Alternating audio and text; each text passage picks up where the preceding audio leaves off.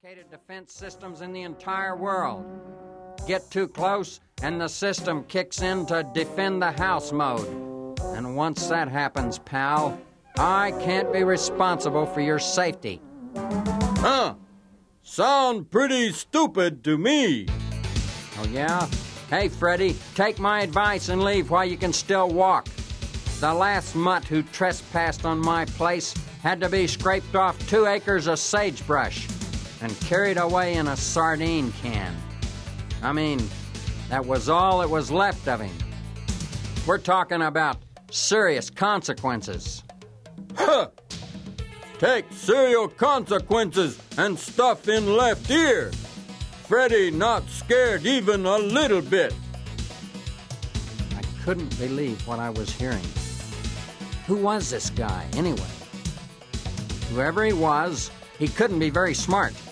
And it appeared that I would have to contribute a little bit to his education, so to speak. I mean, I don't go around looking for fights.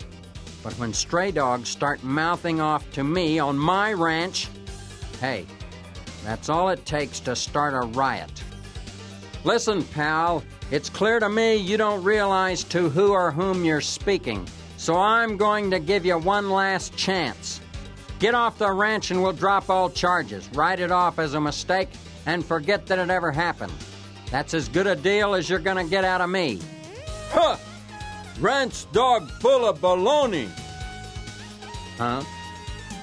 The hair on my back shot up. My ears shot up. My lips shot up, revealing deadly white fangs. A growl began rumbling in my throat. Hey, Freddy, did you just say what I thought you said? Freddy say ranch dog full of baloney. And salami and prunes and Brussels sprouts. Ha ha! That did it. I might have overlooked the bologna, but not the prunes and Brussels sprouts. I lumbered out to teach this Freddy a lesson he wouldn't forget. Hey, Freddy, I'm feeling generous this morning. Do you want to learn your lessons through normal pasture fighting, or would you rather get an exhibition of dog karate? I'm a black belt in both, by the way. Huh! Freddy feed ranch dog karate for breakfast. Keep talking, guy. You're digging your own tombstone, and the more you talk, the deeper it gets. You know what the mutt did then? He belched real loud. Yeah? Well, some dogs learn easy, some dogs learn hard, and some dogs don't live long enough to learn much of anything. Yuck, yuck! Mama of ranch dog big, fat, and ugly. Have wart on nose. Wear gunny sack underpants. I rolled my eyes on that one.